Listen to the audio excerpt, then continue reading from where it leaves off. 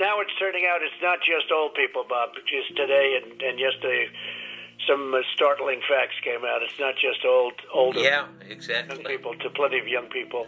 So give me a moment of talking to somebody, going through this with Fauci or somebody who kind of it caused a pivot in your mind, because it's clear just from what's on the public record that you went through a pivot on this to, oh my God, the gravity is almost inexplicable and unexplainable. Well, I think, Bob, really, to be honest with you, sure, I want you to. I wanted to always play it down. I still like playing it down. Yes, because I don't want to create a panic. That was President Trump talking to journalist Bob Woodward on March 19th, admitting that he deliberately played down the severity of the coronavirus because, he said, I don't want to create a panic. So in his efforts to calm the American public, it seems Trump made comments that he knows to have been untrue, that the virus would disappear when the weather starts to warm, or that the threat of COVID was no greater than the common flu.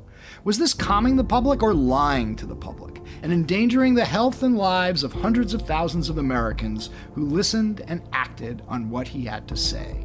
We'll get reaction to these comments from Trump's former national security advisor, Ambassador John Bolton, and from Dr. Leana Wen, the former health commissioner of the city of Baltimore and a professor of health policy at George Washington University, on this episode of Skullduggery.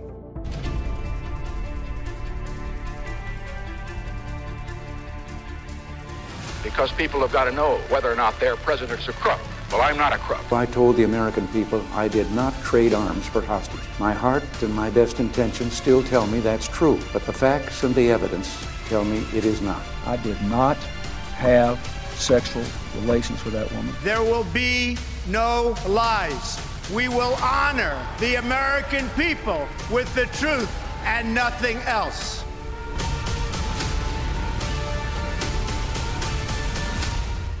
I'm Michael Isikoff, Chief Investigative Correspondent for Yahoo News.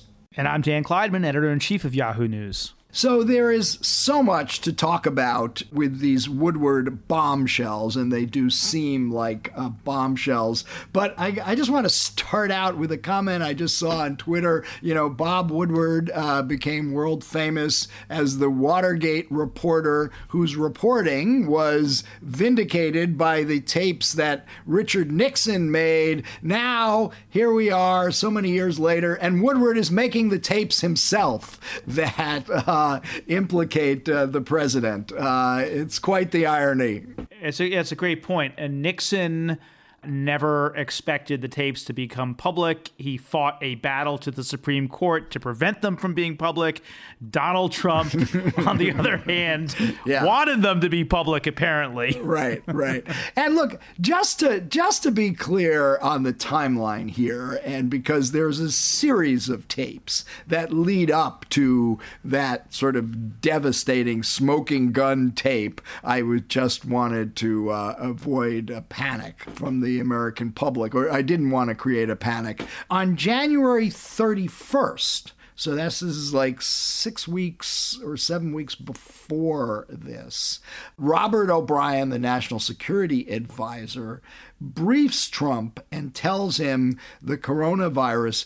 about the coronavirus, this will be the biggest national security threat you face in your presidency. Matt Pottinger, his deputy, agrees and tells Trump that after reaching out to contacts in China, it was evident the world faced a health emergency on par with the flu pandemic of 1918, which killed an estimated 50 million people. And then on February 7th, so that's, a week after Trump is briefed, Trump is telling Woodward how serious this is. You just breathe the air, and that's how it's passed. It's a very tricky one. It's very delicate. It's also more deadly than even your strenuous flu. This is deadly stuff, Trump says on tape to Woodward. That same day, Trump is on Twitter saying, calming the public, as the weather starts to warm and the virus hopefully becomes weaker, it will be gone. Great discipline is taking place in China as President Xi strongly leads what will be a very successful operation. We are working closely with China to help. And then in the weeks that follow, are all of Trump's other comments about how, no, I'm not concerned at all, he says on March 7th about the COVID pandemic. On March 9th, he is comparing it to the flu. So last year, 37,000 Americans died from the common flu. It averages between 27,000 and 70,000 per year. Nothing is shut down. Life and the economy go on. At this moment, there are only 546 confirmed cases of coronavirus. Think about that! Exclamation point. So the precise opposite of what he is saying publicly, he is admitting to Woodward, this is not the common flu. This is far more deadly. This is far more serious. And yet he doesn't share that with the American public. And well, not only does he not share it with the American public, the problem is he is acting on the part that he knows is not true.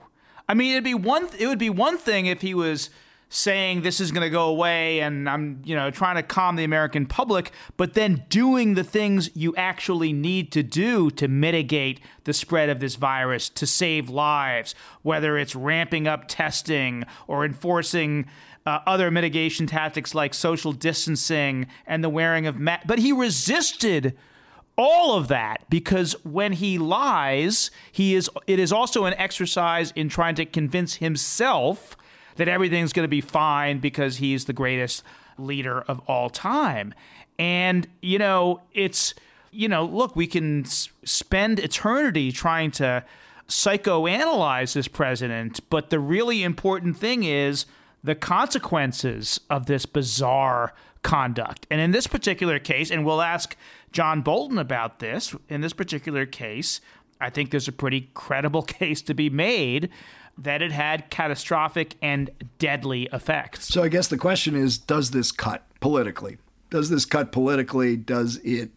much does it hurt Trump in this election campaign? I think we've said this on this podcast many times. Many other people have said this. This is still an election about the coronavirus pandemic. We are close to 200,000 Americans perishing from this virus. Americans are still living in fear. It is part of people's everyday lives. I think there are a lot of other things that won't cut politically and that, are here today and gone tomorrow in this strange presidency. This is the one that is persistent because it is pervasive, because it affects all of us. And let's remember, this is the week that for millions of Americans, they are reminded of how much the COVID pandemic is disrupting our lives, because it's the week that kids have gone back to school all across the country. For many, they started a couple of weeks ago. And in most cases, it's virtual schooling. The kids are at home sitting in front of screens, not in classrooms, not with teachers, not with their classmates. And it's a reminder for everybody of just how, what an upheaval the COVID pandemic has been. And I think when people read this and hear Trump's comments, it's going to, I think this does cut politically. Yeah, the things that are most devastating for presidents, are the things that the American people that are most easily understood, that are kind of just simplest in their nature. And in this particular one there was a very, very deadly disease spreading through the country. The president completely downplayed it. He said it was going to go away. Now he's saying he knew that wasn't the case. But we know he knew it wasn't the case. He was saying in real time. Yeah. This is not hard for people to understand. And that's what I think is going to make it so dangerous for him politically. A lot of news breaking left and right this week. And just as we started taping this podcast, we got news on another front that a new whistleblower has stepped forward to report to Congress political influence on intelligence. Brian Murphy, who is the acting undersecretary for intelligence at the Department of Homeland Security, has filed a whistleblower complaint. I cannot remember a whistleblower complaint coming from somebody that high up, a undersecretary of, usually Homeland Security. We have covered dozens and dozens of whistleblower cases. They are usually people like toiling away in the bowels of the bureaucracy, anonymous figures, sometimes literally anonymous, like in the case of the Ukraine whistleblower. Here we're talking about someone who was, going to National Security Council meetings that was, at the very top echelons of the government. I got to say, by the way, just to tells you something about the news environment that we are going through right now. The idea that on the day that Bob Woodward drops his bombshell book that has all these, huge scoops and really important stories, that there would be another story that rivaling the importance of a Bob Woodward scoop is just and look, just very briefly, there's a lot to this whistleblower complaint, and who, by the way, is being represented by Mark Zaid, a Skullduggery guest. He's also the Washington National Security lawyer who represented the whistleblower in the Ukraine impeachment saga. But Brian Murphy alleges in this whistleblower complaint that he was instructed by Chad Wolf, who's the acting secretary of Homeland Security, to stop providing intelligence assessments on the threat of Russian interference in the United States and instead start reporting on interference activities by China and Iran. Wolf stated these instructions specifically originated from the aforementioned Robert O'Brien, the White House National Security Advisor who succeeded John Bolton. Murphy informed Mr. Wolf, according to the complaint, that he would not comply with these instructions, as doing so would put the country in substantial and specific danger. And what was the very high-minded reason that Chad Wolf instructed Murphy? That it would make the president look bad, right? So there you go, right? Anyway, it seems like there's plenty that fits that category right now, so we should get some interesting reaction. But before we do, just a reminder to our Skullduggery listeners that our new Conspiracy Land series has been running all week, 3 episodes. This is about another crazy incident in Donald Trump's presidency when he was sliming a media critic, Joe Scarborough, accusing him of murder. We've got first ever interviews with the widower of the woman who Trump has alleged Scarborough had murdered, and it's some really powerful stuff and a lot of also tough questions anybody listening to this will have for Twitter and how they continue to circulate a lot of the falsehoods that the president... Yeah, I just want to repeat what I said the other day on the podcast, which is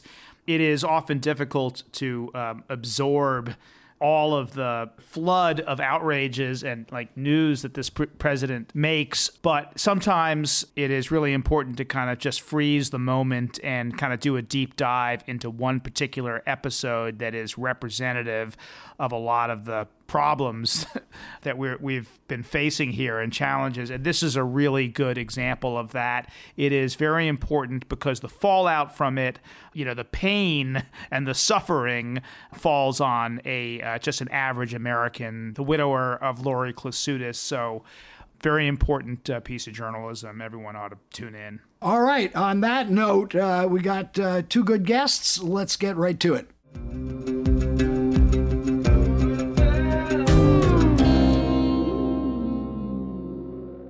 We now have with us Ambassador John Bolton, the former national security advisor to President Trump, author of The Room Where It Happened, a White House memoir, still on the bestseller list, I see. Ambassador, welcome to Skullduggery. Glad to be with you. Thank you for having me. So, a busy news day, as it turns out, because another book is just coming out, Bob Woodward, with tapes of his multiple conversations with President Trump, including about the COVID pandemic. And some are getting quite a bit of attention right now, including Trump on tape telling Woodward as late as March 19th, I wanted to always play it down. I didn't want to create a panic.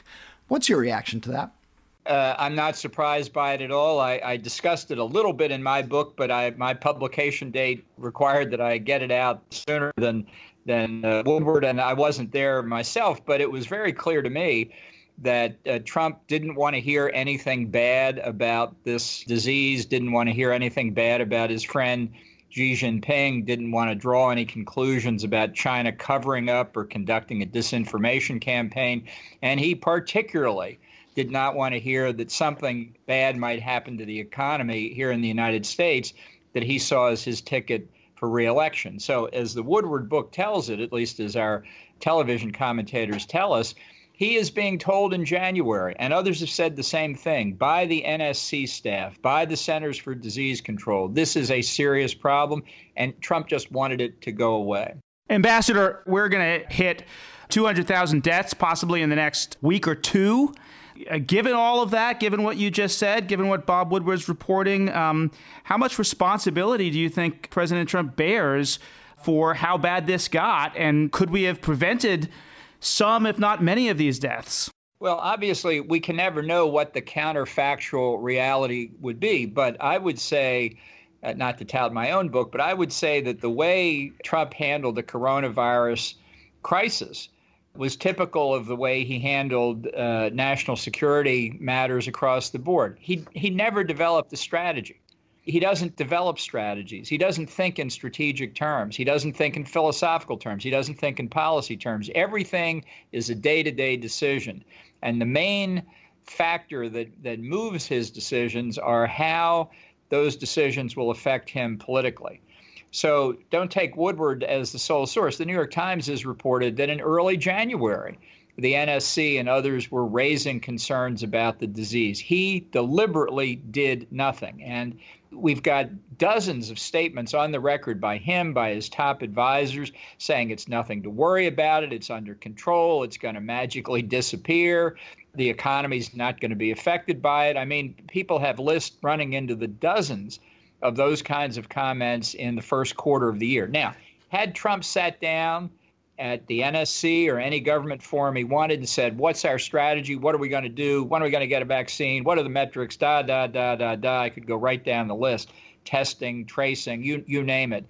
Then maybe things would have been different. One hopes that planning, thinking, organized behavior can mitigate things like pandemics. If it doesn't, then I don't know what hope we have. But we didn't do any of that. Ambassador, so just to be quite pointed on this, when the president tells Woodward, I didn't want to create a panic, do you take him at his word at that? Do you think that was his real motivation, or it was he didn't want to say things that might upset his electoral chances? Well, clearly it's the second. Look, a leader is candid with his followers. He doesn't want to scare them unduly, for sure, but he doesn't want to sugarcoat it either. A real leader knows how to communicate. We've got a serious problem here, and we're going to address it seriously. That doesn't cause a panic among the American people. They're not children. But Trump knew that if he were truly candid about the nature of the threat we faced and what might have to happen, that he would bear negative consequences. I think he thought he could skate through this with almost no effect on the economy, whatever. It turned out to be a bad bet. It turned out to be a worse bet for nearly 200,000 Americans. Just to close the loop on this, I know that you, as you say, you can't prove a counterfactual, but does your gut tell you that if he had handled this in the way that you suggested he should have, that would have saved lives? I think it almost certainly would have. If people had done social distancing earlier, if the government itself had said wear masks instead of don't wear masks, behavior has an effect on the transmission of the disease. That's a fact. Another revelation in the Woodward book I want to ask you about, and I'm just reading you directly from the book in the midst of reflecting about how close the United States had come to war in 2017 with North Korea. Trump revealed, quote, "I have built a nuclear weapons system that nobody's ever had in this country before. We have stuff that you haven't seen or heard about. We have stuff that Putin and Xi have never heard about before. There's nobody. What we have is incredible." Do you know what he's referring to? Well, there are a lot of things I know about that I'm not going to answer your question on. I note in one of the stories I saw some unnamed Defense Department official saying, "Yeah, we've got that weapon. I'm really surprised the president leaked it to the press." I think the guy must have been laughing behind everybody's backs. There are a lot of things, obviously, that I can't talk about. It is typical of the president's childish approach to these issues that he would say something like that. "I've got something so secret, I bet you wish you could know what it is, but I'm not going to tell you." It's unfortunate. He does that with foreign leaders, too. It's very unfortunate. Speaking of foreign leaders, I just want to ask you a quick China question. Trump has been campaigning, saying that Biden is essentially Beijing's candidate in this election, that he's been soft on China. You sat in with meetings with President Trump and Xi. You report that Trump essentially dismissed the concentration camps where Uyghurs in China have died. Do you think that Biden is soft on China and Trump is tough on China? No, with respect to Biden, obviously, I don't know what his innermost thoughts are. I think the Democratic Party has genetic difficulties being tough with governments like the Soviet Union and China. Maybe that's changed now. We'll have to see if Biden gets elected. I don't make any predictions really on that score, although I would say this. I think because of the flu, the virus, and a number of other Chinese activities, opinion about China in the United States is changing, and that public opinion generally favors a harder line. Trump, for 3 years, took a very soft line on China. He's taking a hard line now because he needs to for election purposes, and he's taken some tough measures, sanctions, closing the Chinese consulate in Houston. I will tell you, my view is all of that could change on a dime the day after the election. If Xi Jinping were to call to congratulate him, I could easily see Trump say, "Look, let's forget all this. Let's get back to negotiating the trade deal of the century," and it would be back to sweetness and light. I'll just say it again. Trump has no philosophy. He has no strategy. He has no policy. It's all about Trump. Once he wins re-election, if that happens, that guardrail is gone. And he is even less constrained in a second term than he would be in a first term. Another story breaking today that involves your successor as National Security Advisor, Brian Murphy, has been the acting Undersecretary for Intelligence at DHS, has filed a whistleblower complaint alleging that he was instructed by Chad Wolf, the acting Secretary of DHS, to cease providing intelligence assessments on the threat of Russian interference in the United States, instead start reporting on interference activities by China and Iran. Mr. Wolf stated that these instructions specifically originated from White House National Security Advisor Robert O'Brien. Your reaction? Well, I hadn't seen that story. Obviously, I'm not up to. Just broke in the last 20 minutes, Ambassador.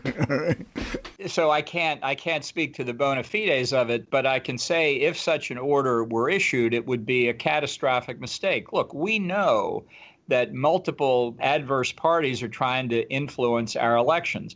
The intelligence community has stated publicly that the three most significant are China, Russia, and Iran. And I'm sure there are others as well, including non-state actors. It is also a fact the president doesn't like to hear bad things about Putin and Russia. But this is where some of these jobs where you come into the contact with the president become hard. You have to tell him things that he doesn't want to hear. And when you stop being willing to do that, that's a pretty good signal it's time to find another line of work. Ambassador, you've said that you won't be voting for Donald Trump in November because he's incompetent, because of a lot of these other things that you're talking about here and that you wrote in your book. First time in your adult professional life that you have not voted for the Republican nominee. But you've also said that you won't vote for Biden, and you've said you would write in a Republican. Have you changed your position on that at all? Is there any chance you'd vote for Biden? No, and it's for philosophical reasons. Look, I'm going to be unhappy on Election Day. I'm probably going to be more unhappy the day after Election Day. I don't think Trump is a conservative. I don't think he's competent, and I'm not going to vote for him after 17 months of experience. But I'm not going to cross philosophical lines to vote for somebody who, based on his record to date, would at best be a repetition of the Obama presidency, and in all likelihood, given the strength of the left wing of the Democratic Party, would be worse. Which candidate would be more dangerous for the United States? I think they'd both be dangerous in different respects. It's an apples and oranges comparison. I think I'll probably write in Ronald Reagan. Well, that was going to be my follow-up. Who would you write in? I don't know, if he's available. Well, I don't think he is. But in any case, I want to dig a little deep on one episode that you do write about a bit in the book. We are coming up on the second anniversary of the murder of Jamal Khashoggi, the Saudi journalist who was writing for the Washington Post. So first of all, just yesterday, the Saudis announced that they sentenced for 8 people, but clearly, the higher level folks, the Deputy Intelligence Chief Asiri and Saad al-Qahtani, were cleared. They were not involved. Agnes Callamard, the UN Special Rapporteur, called this a parody of justice. Do you agree? Well, I think that we don't know the whole story of who ordered and who carried out the murder of Khashoggi. I don't think there's any doubt about that. I think this was a case where Trump very decisively and flatly decided he was going to continue to support the Saudis on a very realpolitik basis. That's unpleasant, to be sure, but we live in an unpleasant world. And for me, the correctness of that approach was proven in a meeting I had with Putin in Moscow a short time thereafter, where Putin, always in good humor and has a laugh to spare, said, look, if you don't want to sell arms to the Saudis, fine, don't do it. I'll sell them arms. You know, just in going over your book on this and its recounting, you talk about how after the story breaks on October 8th, Kushner comes in to talk to you about how to respond. And then the two of you call Crown Prince Mohammed bin Salman. And as you write, emphasized how seriously this was, and you urged the Crown Prince to find out exactly what had happened to Khashoggi and then publish the report. Now, even at that point, there were deep suspicions that the Crown Prince ordered or sanctioned the murder of this journalist. Did you ask him directly, did you do this? No, I didn't, because I hadn't spoken to the president at that point. And I felt what I did say, and Jared was there during the call, and my comment was pretty much as I've reported it: get the full story out, whatever the full story is. But it was not for me I think something that I wanted to raise before I knew what direction Trump was going to go in. But as the weeks unfolded and you got the report from the CIA with medium to high confidence that the Crown Prince did in fact order this assassination, was there a point where you confronted him directly about it? Look, I think Trump knew and acted on the assumption that the highest levels of the royal family were involved in it, and he made his decision in any event. And at that point, the issue was closed for the rest of us, for Mike Pompeo, for myself. The president had made up his mind. You write in the book, in hard-nosed geopolitical terms, Trump's was the only sensible approach. No one excused Khashoggi's murder, and few doubted it was a serious mistake. But whether or not you like Saudi Arabia, the monarchy, we had significant U.S. national interests at stake. I guess for, some of us when we read that, calling it a serious mistake, is it a mistake? Is a murder a mistake or a crime? Well, as Talleyrand, the iconic French foreign minister, once said, referring to a particular incident, he said, it's worse than a crime, it's a mistake. So I had Talleyrand in mind. Okay, as you look back on it today, do you feel that you handled this correctly, that this was the best way to do it? And just one other point here, and this is important. We've learned from a lawsuit just filed in the last couple of weeks by Saad al-Jabri, who was a chief intelligence official of the Saudi government, worked with U.S. officials for years, that within a week of the murder of Khashoggi, a Tiger team of assassins was dispatched by MBS to Canada to assassinate him. And that does raise the questions whether turning the other cheek or turning a blind eye to what MBS had done in the Khashoggi case basically emboldened him to do similar acts against others. Well, these are allegations in a different case. It was not anything we knew or had heard of at the time. There were disagreements about the intelligence assessment, but basically all of this moved very quickly. Trump made up his mind. And, when you're president, you get to do that. Did you accept the intelligence assessment from the CIA? Look, I thought that the assessment was not complete. I think that was a view shared by Mike Pompeo. But as I say, when the president makes up his mind, whether he makes it on the basis of an intelligence assessment that you agree with or your own opinion or anything else, there wasn't anything further to discuss.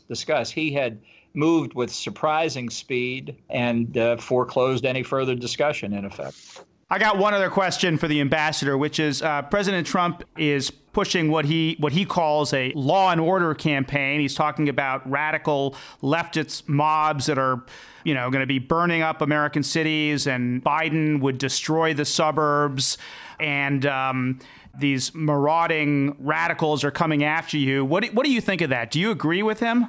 Well, I don't. But let me just say, since your podcast is called Skullduggery, if there were really skullduggery going on here, I'd say Trump was paying those protesters, because every time they go after a statue, every time they throw a device at a courthouse, every time they riot like that, they're helping Trump get reelected. I think that proves actually they're Leninists.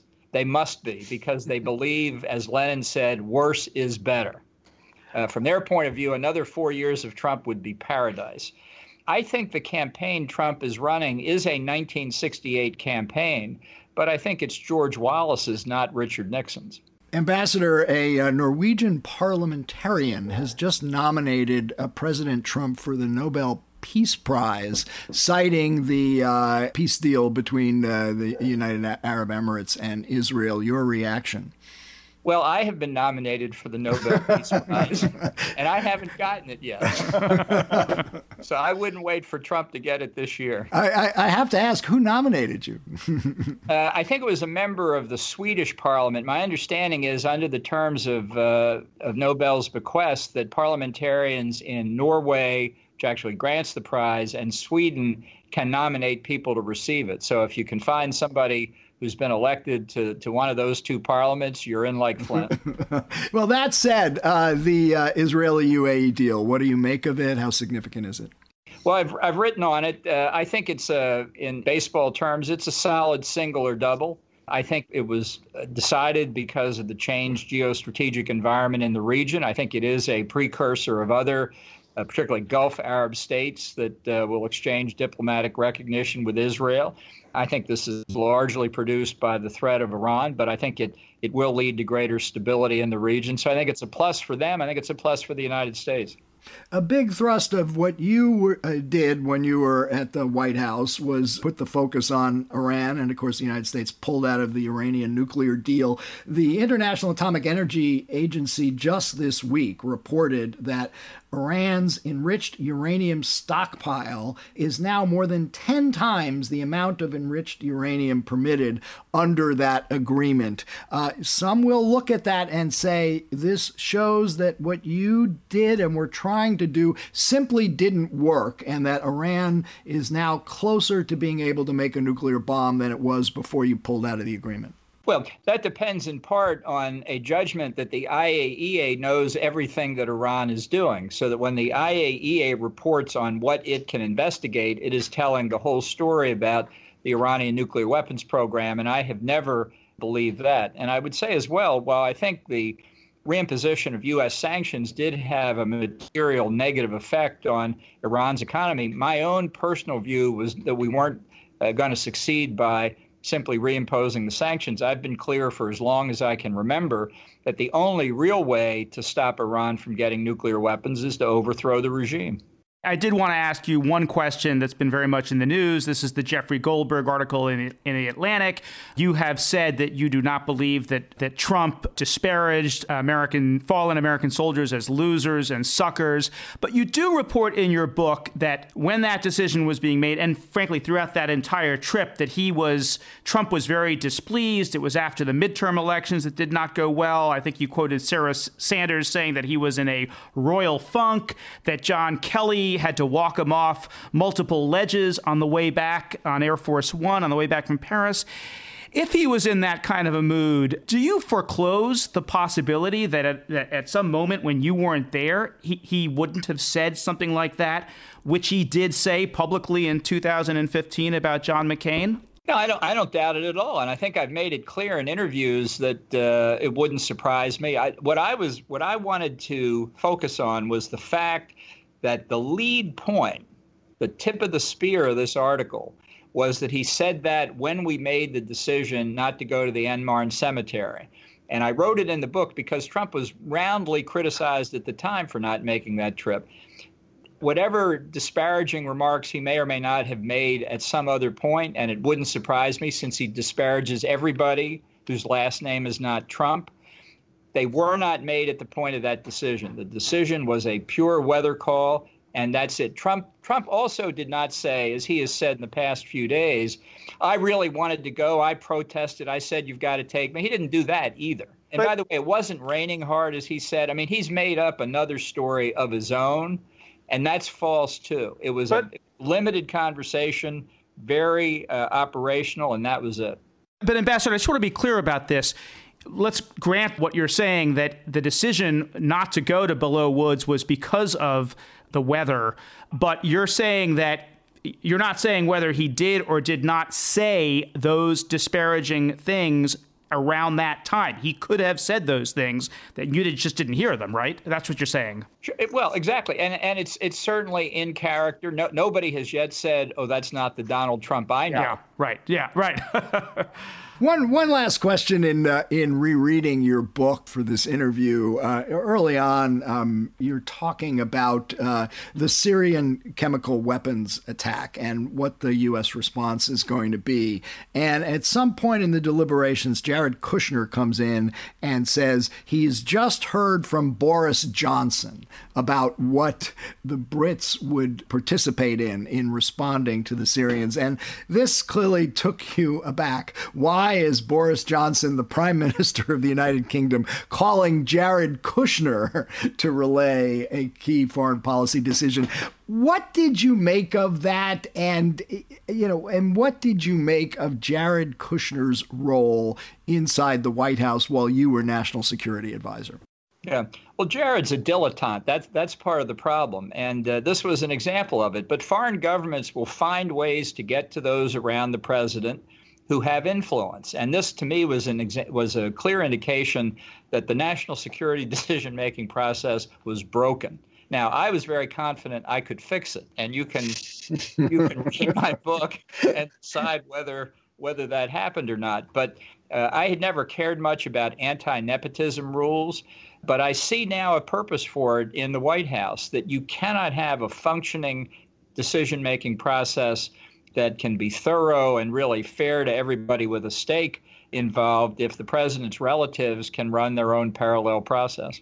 Hey, one last quick question. You were involved in litigation with the Justice Department. They claim that you violated, you disclosed national security information improperly in the book. And while you were the courts allowed you to proceed with publication of the book, the Justice Department was going to move to take all the profits from your book. So it's been a bestseller for some time now. Who's getting the money? Well, I didn't write it to be a tax collector for the government. That's for sure. We're still in litigation. It could drag on for some time. Look, I didn't write with any intention whatever of disclosing classified information. That's not what I've done for a living in my professional career.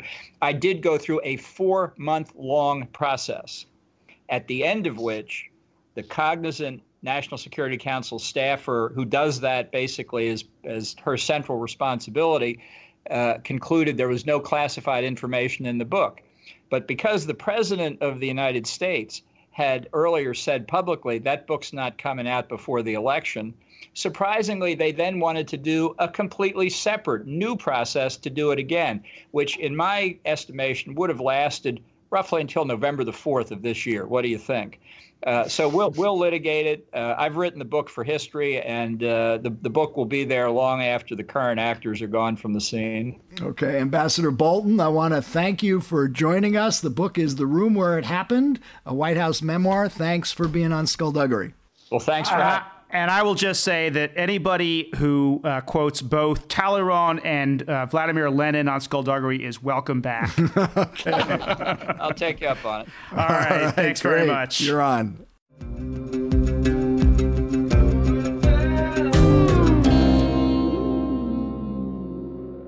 We are now joined by Dr. Leana Wen, former health commissioner of Baltimore and professor of public health at George Washington University. Dr. Wen, welcome back to Skullduggery. Happy to join you as always. So as a public health professional, what is your reaction to hearing the president saying he did not want to level with the American people about the severity of the coronavirus because he didn't want to create panic? Well, the first thing that I thought about was my patients. I think about now my patients who lost their lives. I think about the patients I've treated who survived but are living with long-term effects of COVID-19, who now have to be on dialysis, who now may have permanent heart failure, who have had strokes and now cannot move a part of their body or cannot speak as a result. I think about all those individuals who've lost their loved ones. I also think about the physicians and nurses and respiratory therapists and EMTs who've gotten infected because they didn't have enough PPE. And what it would have meant if they knew, and as they will know, about how this all did not have to happen. And so it's just incredibly distressing and devastating to learn about all of this, because frankly, when you look at what's been hampering our response the entire time, it's the mixed messaging. And part of the commentary around this was, well, maybe the mixed messaging is due to lack of knowledge, or maybe it's due to incompetence. But as it turns out, if this is deliberate, and if there has been a deliberate effort to mislead the American people, and the cost is people's lives, what does that really mean? And just wanted to respond to Mike's question about specifically this issue of panic, that President Trump and the White House have said, well, we didn't want to cause panic, or we didn't want to have some kind of a fear as the response from the American people. Well, actually, the best antidote to fear is the truth. The best thing and the most important thing that the American people and any people want to know in a time of crisis is the truth. What is actually happening? What do we know? What do we not know? What are we going to do to find this out? What are the actions that the federal government is going to be taking? What are things that each individual person can be doing right now? And it is beyond shameful and so devastating that this could have been done, but it was not. Yeah. I mean, this is what you do on a daily basis as a physician and a public health professional. It seems to me that if you tell people the truth, if you tell them how to mitigate, you give them agency. That is exactly how you calm people down. But I guess the bottom line question is there any doubt in your mind at all that by withholding information and not leveling with the American people, that what President Trump did cost significant numbers of American lives? Well, we have the research to illustrate this. We have modeling studies done here in the US that show that if we acted even a week sooner, and this is we're talking about the stay-at-home orders in March and April, if we had acted a week sooner, we could have saved 36,000 lives. We have our own counterfactuals in the form of other countries that took prompt action, that had a national response, that had a coordinated messaging to the public. And we saw, for example, the case of South Korea that had their first diagnosed case of COVID-19 the same day that we did, that they have infections and deaths that are many, many-fold less than ours. They have deaths ranging in the hundreds versus we have them in the hundreds of thousands. We also know that at that time, exactly as you said, that we could have given the American people agency. I mean, I think about, there's so many analogies to this, right? You can imagine if there were a hurricane or tornado that's coming. What you want to do is to tell people there is time. There is time for us to take action. This is how you can protect yourself and your family. Imagine if you find out that the government knew about this impending weather catastrophe, but didn't tell people because they didn't want to cause panic, but actually people died as a result of that. Where would be the outrage? Or imagine, I mean, I always think in terms of clinical analogies. Imagine if a physician didn't want to cause a patient panic and fear, but then withheld an important diagnosis from that patient. And by the time the patient found out, it was too late. And that patient was going to die, versus if they found out a few months sooner, their lives could have been saved. I mean, imagine that. And that's the equivalent of what's happening here. Dr. Wen, I imagine you had a chance to listen to the tape conversations between Bob Woodward and President Trump. What was going through your mind when you listened to that? What part of that conversation shocked you the most?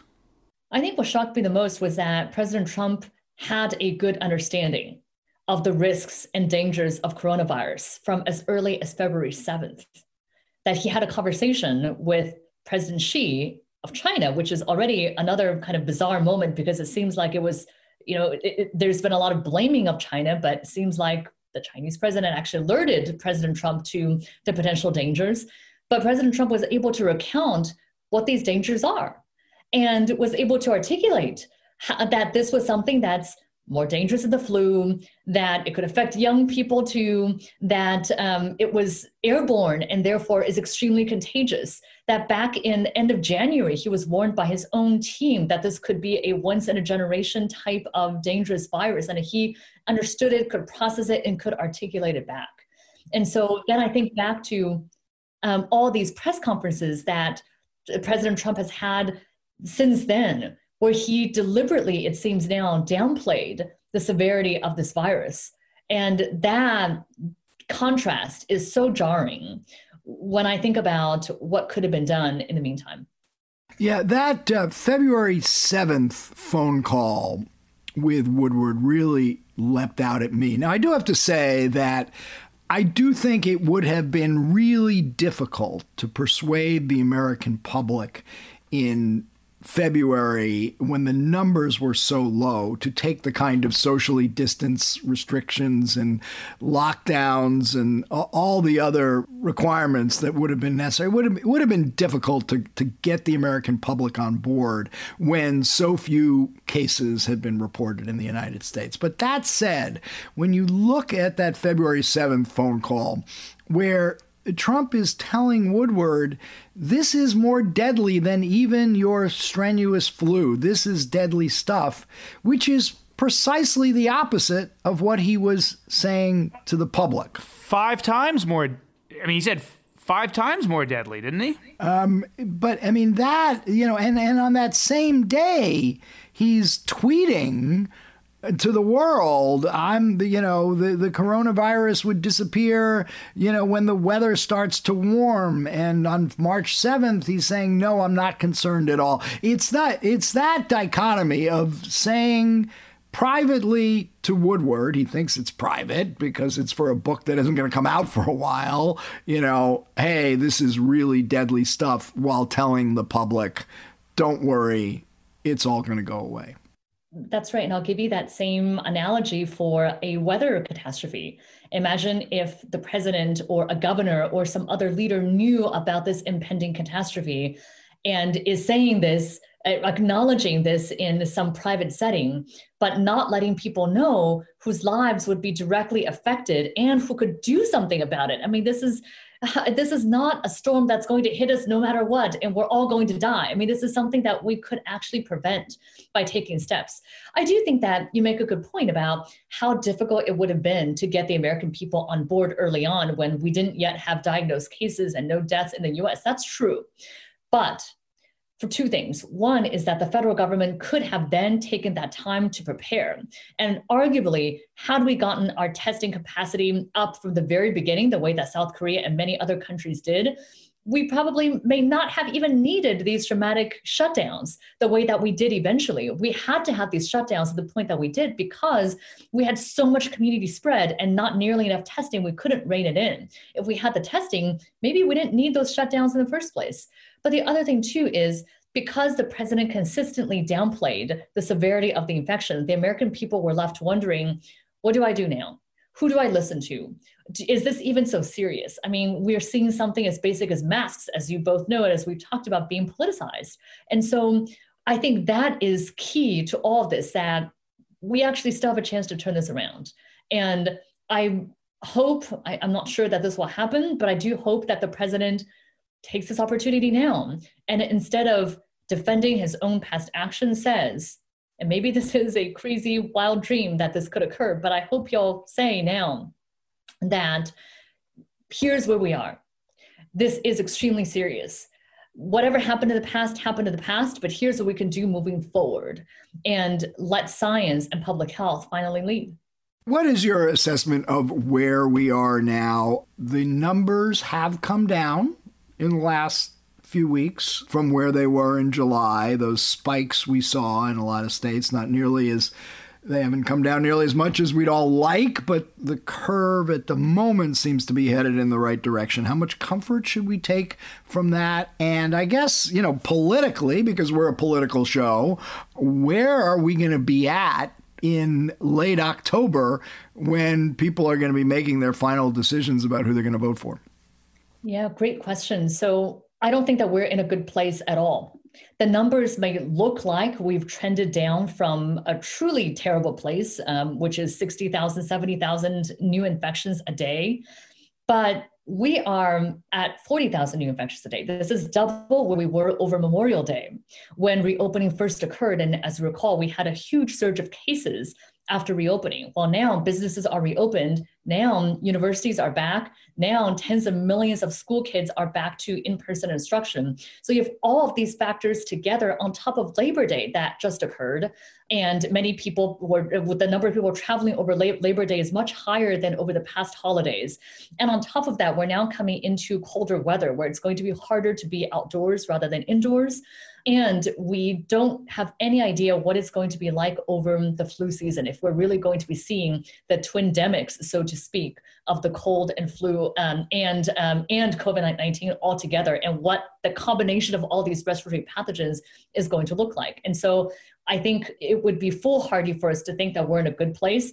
We expect to see a surge in cases in the coming weeks. Come October, frankly, I really don't know. I think if it's anything that we've learned over the course of this pandemic, it's that we have to be humble in the face of this virus. Best case scenario, maybe because of all the protections that we put into place, maybe we'll have less flu and less respiratory virus than we did in past years. And maybe this won't be so bad. But I also think it's possible that quarantine fatigue will have set in, that we won't have nearly enough testing to sort out what is the flu, what is COVID. Parents and teachers and people working will understandably be hesitant to stop working and stop sending their kids to school should outbreaks occur there, as they are. And we could be in a much worse place, heading to 300,000, maybe even more deaths at that point. Yeah, that's what I was going to ask you. I mean, there's been a lot of modeling about the impact in terms of fatalities of a second wave or of a really serious surge in cases. You think we're talking, going into the sort of the dead of winter, up to 300,000 cases, even more than that? I mean, what is your worst case scenario and what is your best case scenario in terms of deaths? Well, the University of Washington's model, which I think is an important one that the Trump administration and many others have looked at, although I will say that it's proven to be a more conservative measure in that the actual numbers have exceeded the models thus far, but they're predicting 400,000 deaths by the end of the year. And that's given the trajectory that we're currently on. If we have universal masking, if 95% of people abide by mask mandates, we could be at 300,000 deaths.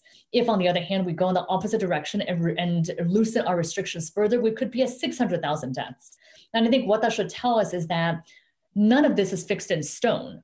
These projections are just what they are. They are our best guesses based on our current behavior, but that behavior can be modified. And you're talking about by the end of 2021 or by the 2020? By the end of 2020. I know these are staggering numbers. They're difficult to hear and difficult to say, that we could be at nearly more than double the number of deaths than we are at now. And I think, again, just a reminder of how deadly this disease is, but also how much what we do now really matters. Very quickly, likelihood of a vaccine by the end of the year? It depends on what we mean by a vaccine. I mean, we have various vaccine candidates in trial now. Could there be something approved for emergency use authorization for healthcare workers? Best case scenario, maybe, small likelihood of that. But if we're talking about distributing the vaccine to millions of Americans by the end of this year, that's not going to happen. What's the earliest you think it could?